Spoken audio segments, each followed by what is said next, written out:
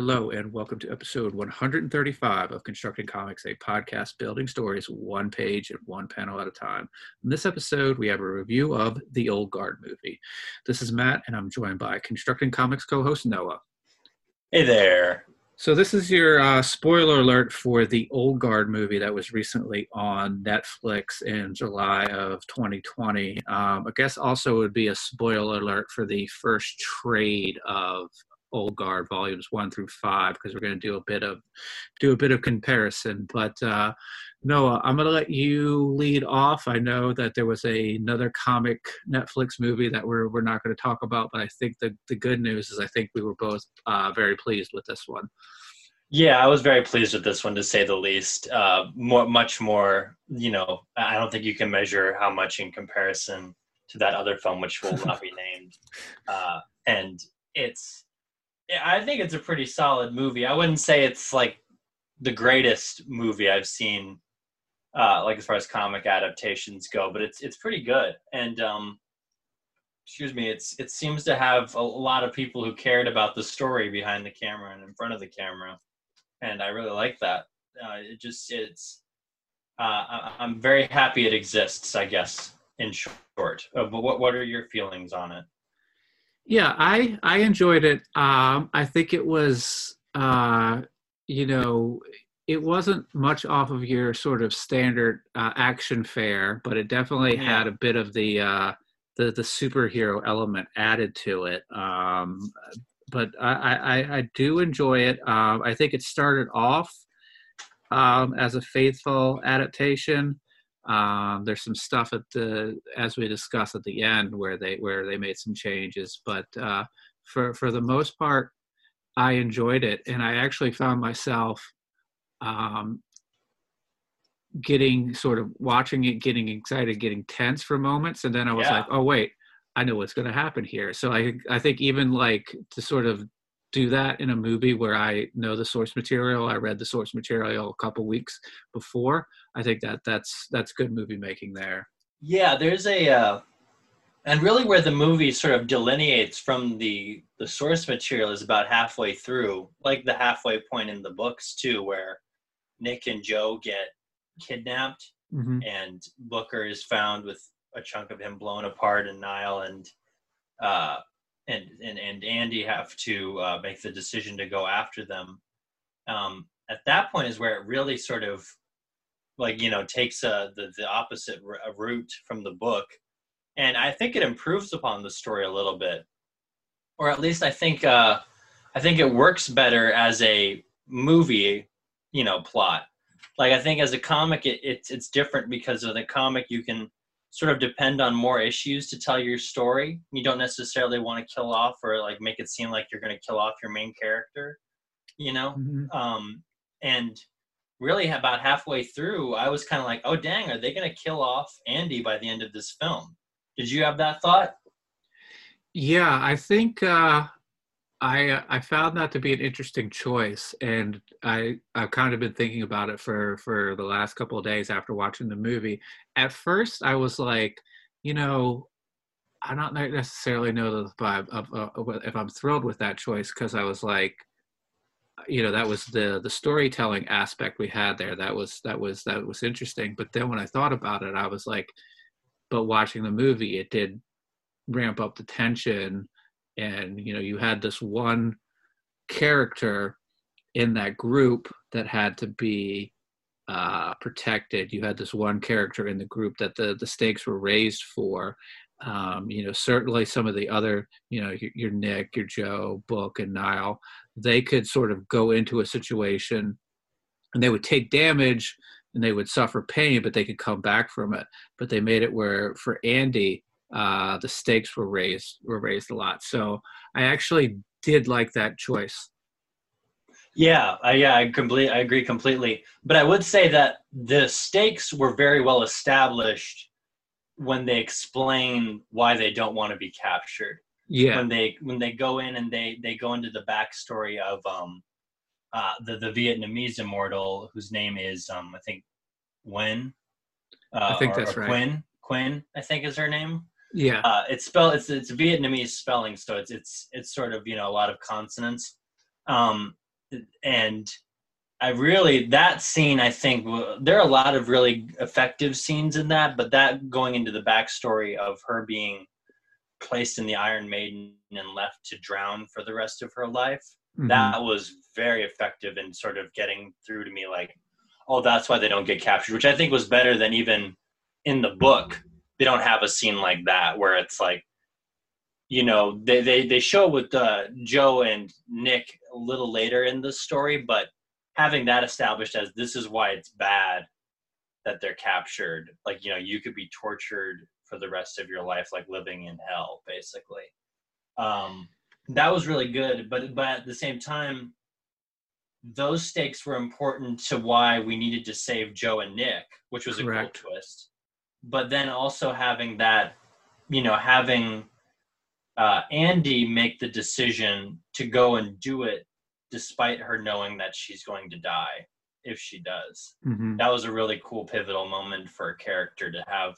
So I think those two things are probably what I like the most about the changes they made to the book, the story. Yeah. What were your thoughts on the whole Iron Maiden thing? Yeah, I enjoyed that. You see that and you're just sort of like, as you're watching the movie, you're like, oh man, that's a almost like a fate worse than death, because you would say, Oh yeah. if you uh you know just to sort of be stuck somewhere for in theory eternity, just sort of suffering.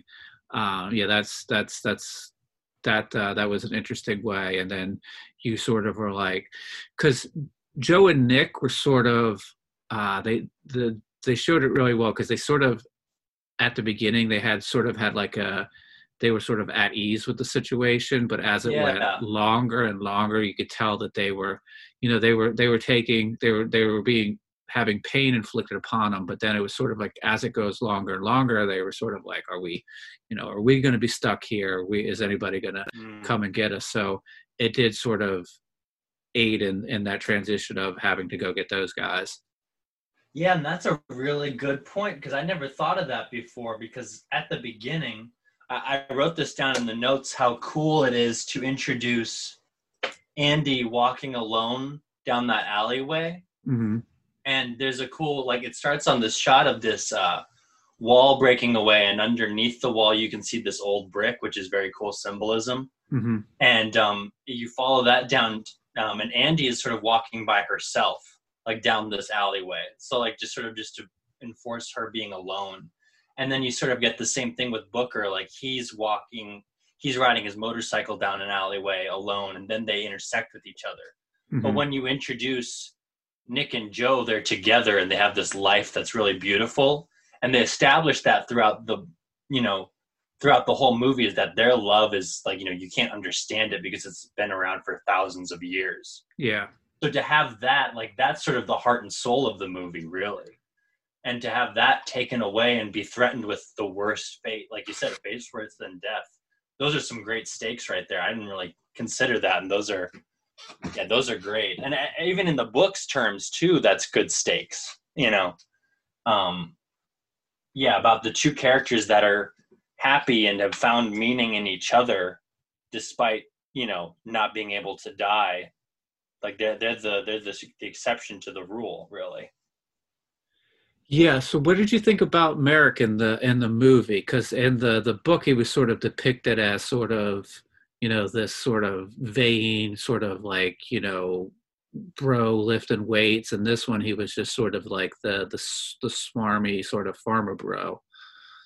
I liked him. I think he was. I still think he's kind of a bland British villain, like one of the lesser Bond villains. But Hmm.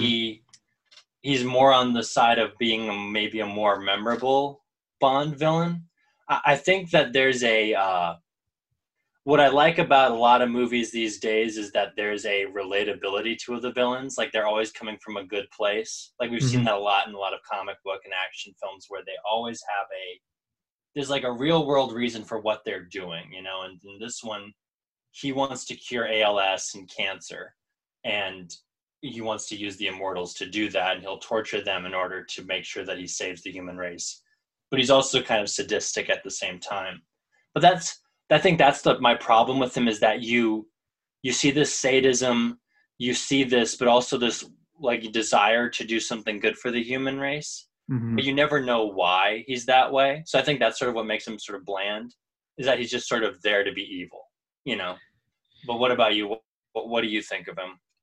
Yeah, so early on in the introduction, he's sort of giving the speech, and you sort of get a basic understanding of what he might be after. But then after that speech is over, he's just sort of a mustache twirling sort of, Yeah, Bond villain. So, he gets a um, memorable death though, which is something that's very lacking in a lot of blockbusters these days. You know, he get an axe to the neck, and then he's still alive after that and trying to shoot Andy, and Niall riding him down a skyscraper and landing on a car. I think as far as like good blockbuster deaths, that makes the list of at least the top 20, because it's a great way to kill your big baddie in the end. yeah. And did all four of them take the leap in the comic? Yeah, that was their Yeah, escape route, and then this one they don't need that because they kill everybody. yeah. And of course, the way that they had earlier in the story introduced that um, Andy was losing her immortality, so obviously she can't take that journey out the window. Yeah, Um, so that we covered the movie. What did you think about? I think the introduction of Niall was pretty close to how they did it in the comic. Like that was yeah. almost like scene for scene. Um, Yeah, that's something that was really cool about a lot of the movies, was that it didn't feel empty when they were recreating scenes from the comic. mhm, Like it didn't feel like it was just like fan service where it's like, oh, we have to have this in here now. You mhm, know, it seemed like when in that scene, it seemed like they really cared about introducing this character the right way, and they didn't feel like the comic did it, like, didn't do it perfect, which it does. Like it paces itself very similar to how the comic does. Even the scene where they go into the compound to think that when they think they're rescuing the kids and get shot up, and then kill all the guys afterwards, that follows the comic mhm. pretty closely. And then after that, the obviously the scene that we talked about the last time is when Nick and Joe freak out the homophobes in the in the van, and then have that scene where they just open the door and all the dead bodies fall out. Um, they do that scene pretty close to how the book portrays it too, and all those scenes though really don't feel like they are empty in how they're portrayed. Like it feels like they fit within this narrative really well. And I think that's due part and partial to Greg Rucka being the screenwriter, you Mhm. know. And yeah, I really like when they when they were accurate to the book. It never felt like, oh, you don't understand what this meant to the story there. And I think that, just having the writer on, you can have that, like, where it's like, no, I know what's good for my story, that's why I wrote it in there. But what did you think about those accurate scenes?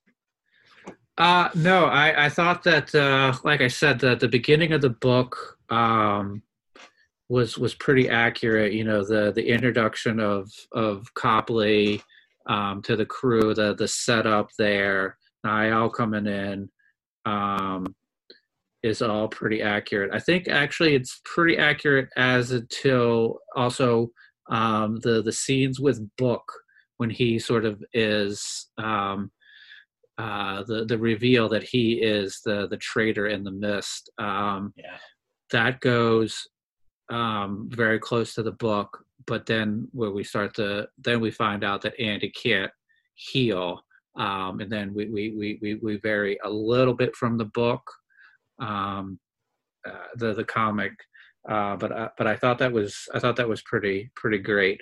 One thing they yeah, did do here was, and we talked about this on the review, is that in the book sometimes we would get these 3 to 4 page flashbacks of like previous lives, and they did that with Andy, and that was the only one that we really got. it was very brief. We got the one with with Quinn, which is a pretty, like I said, we talked about that being very effective.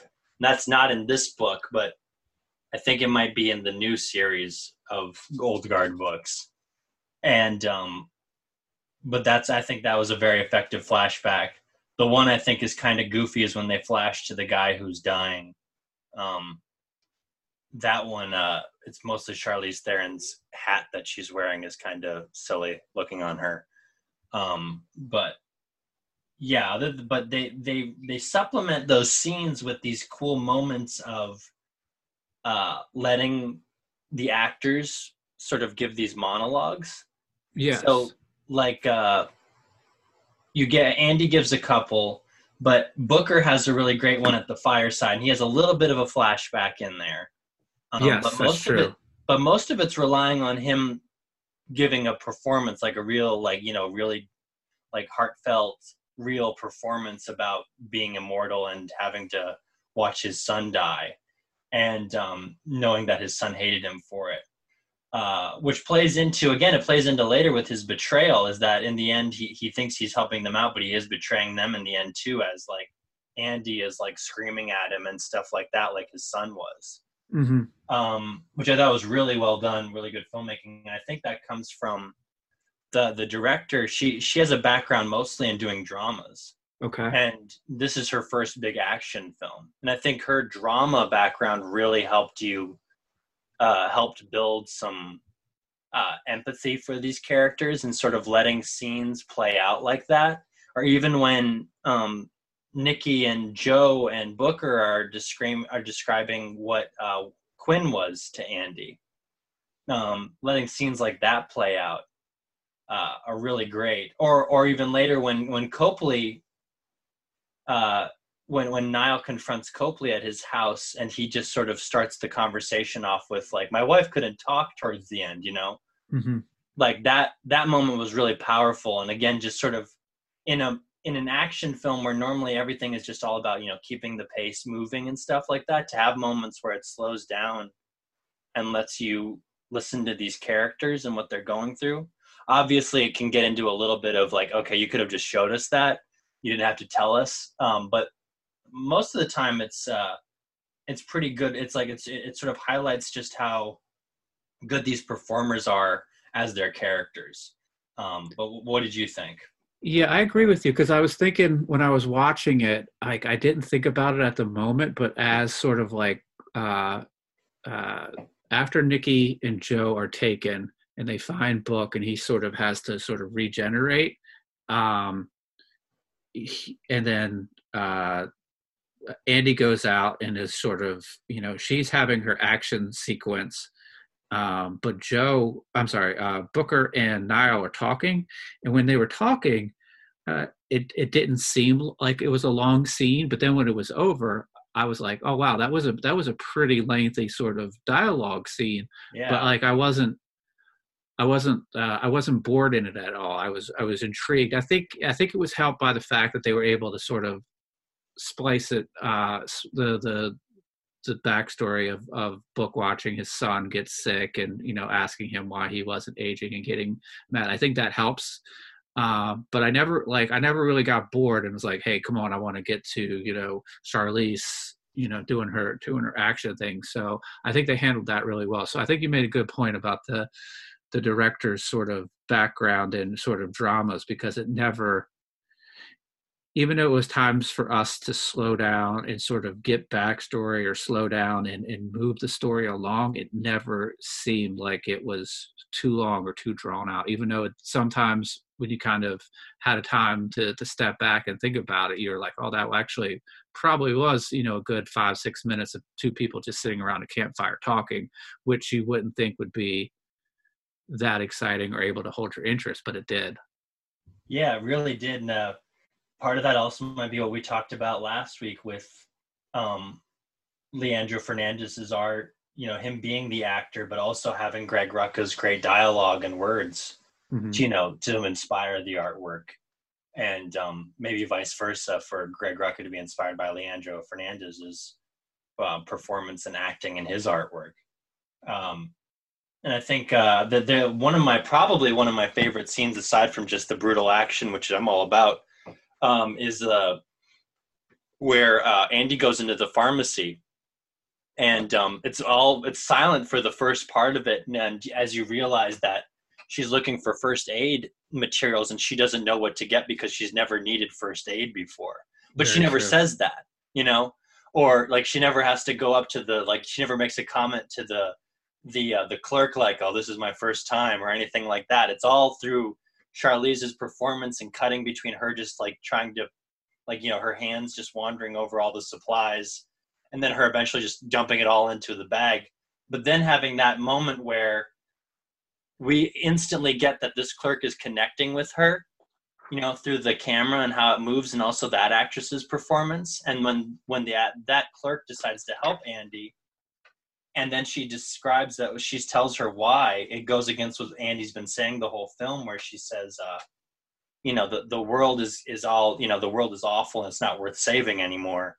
And here's this woman going out of her way to save someone she doesn't know. And her reasoning behind it is, you could do something good for someone else tomorrow, and that ends up being sort of a huge plot point later in the film, is that's the reason why they are the way that they are, is because they affect time in a good way by saving certain people as they go. So I thought that was probably one of my favorite scenes story-wise throughout the whole thing. That's not in the book at all.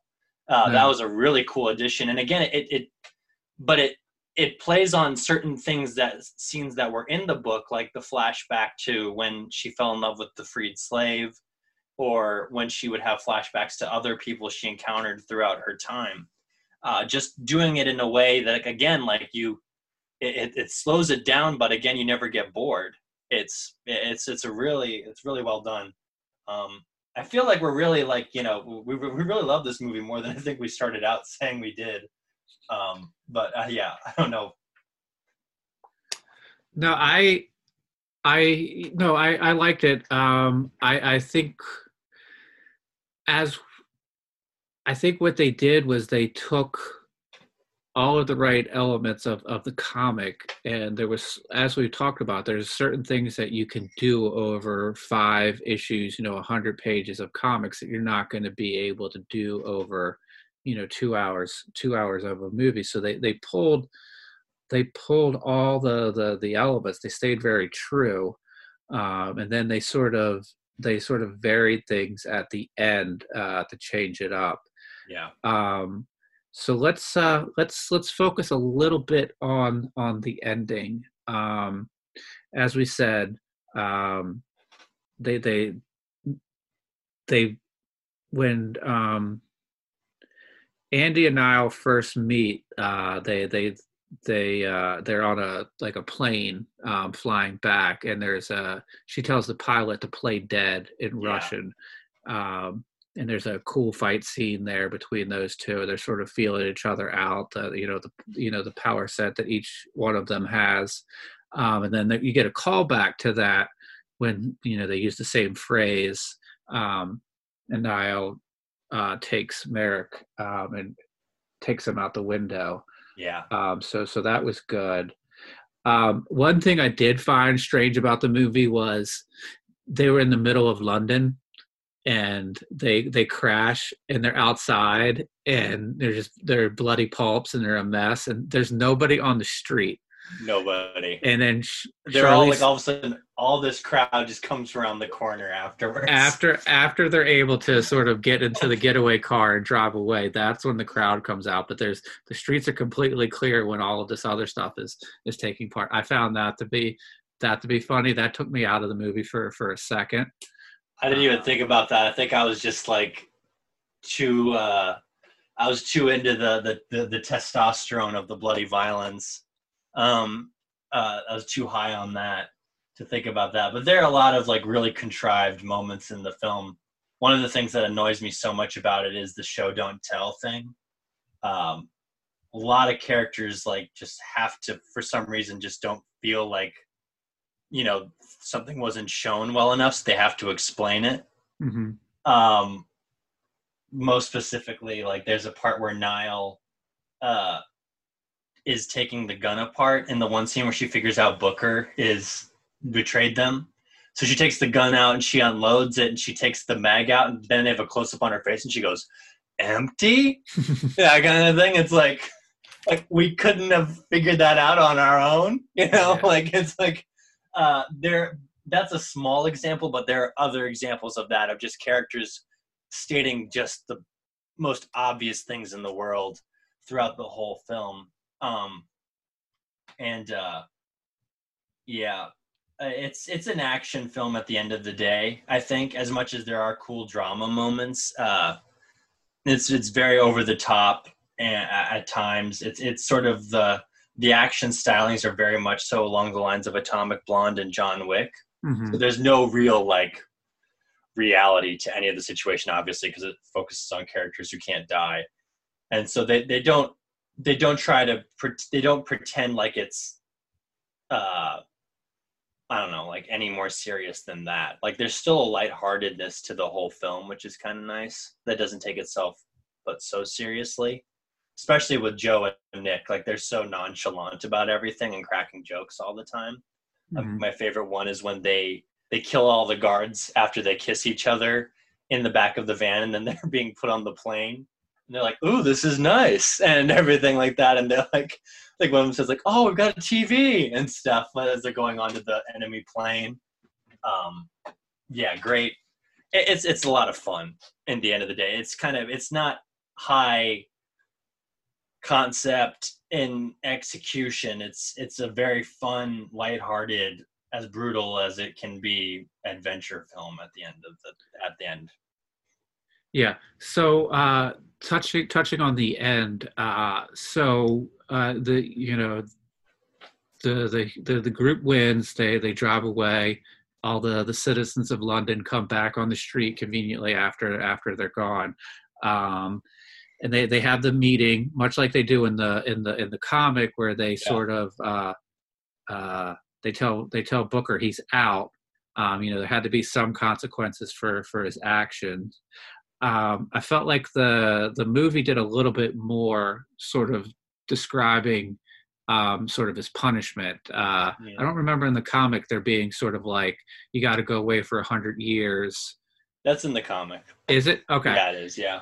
But it had more emotional relevance because he knew that when he came back in 100 years, Andy wasn't going to be there. So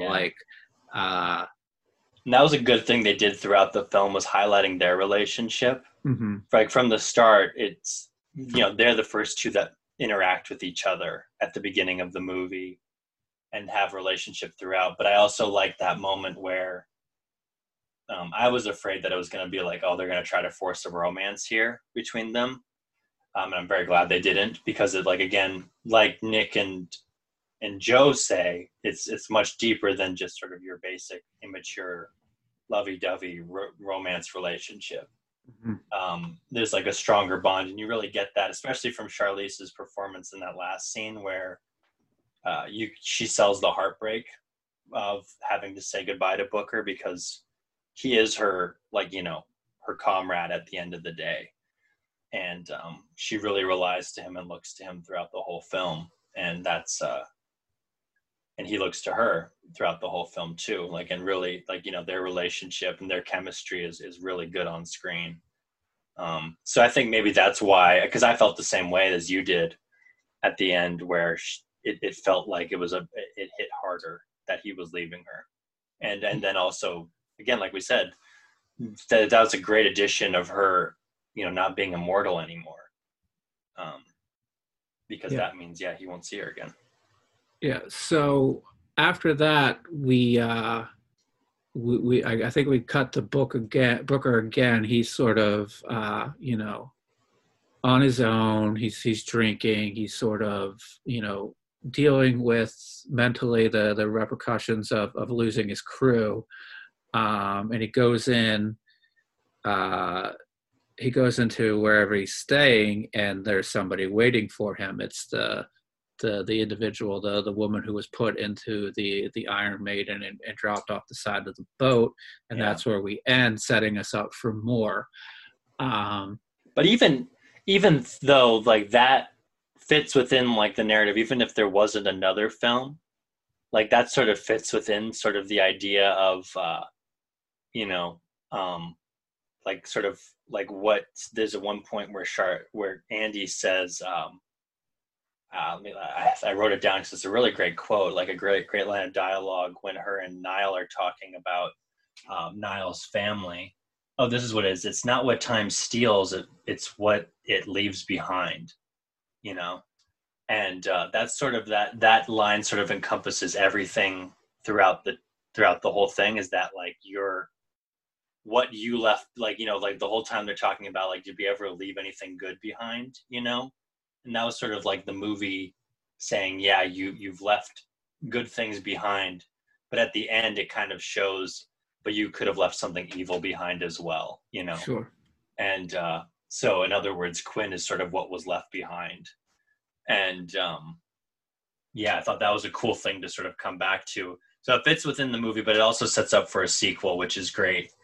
And I'm very excited to sort of see maybe them explore that side of things where it's, you know, it's not everything that you did in the past was good. You also did some stuff that had bad repercussions as well. True. Yeah. Yeah, and I think what will be interesting is that with the second movie, you'd have to presume that if Andy's in it, she's just in it briefly at the beginning. So it'll be a great way to sort of. It seems like with the skill set of it that everybody has, actually with Booker being sort of not in the crew, you would have a four person crew, thinking that if Andy's still there, wherever they pick up the next movie, but you would have to think that there's an expanded role for Niall in the second one, where in the first one she was sort of, you know, the character that was new to the group that allowed us to get into the group, meet the group, sort of figure out how the group works. In a sequel, you could certainly, and also, you know, the difference they made in Andy not being immortal, it's going to allow for the development and the expansion of Niall. You'd have to think that maybe her being sort of the more modern Marine, she would be able to be sort of the tactical leader of the group. Yeah, and I think that would be something that would I guess I'd like to see more of their interaction though. Like I would kind of hate to see Andy be killed or something like that, like at the beginning of the next film or something, because again, she is the main character in the end.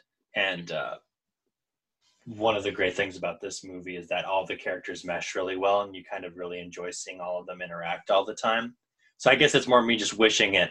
And I also think they wouldn't want to throw that away too, because in the new series, Niall and Andy's relationship is sort of growing and being expanded upon. At least I've only read the first issue, but that's what I got. And Niall's relationship to everybody else.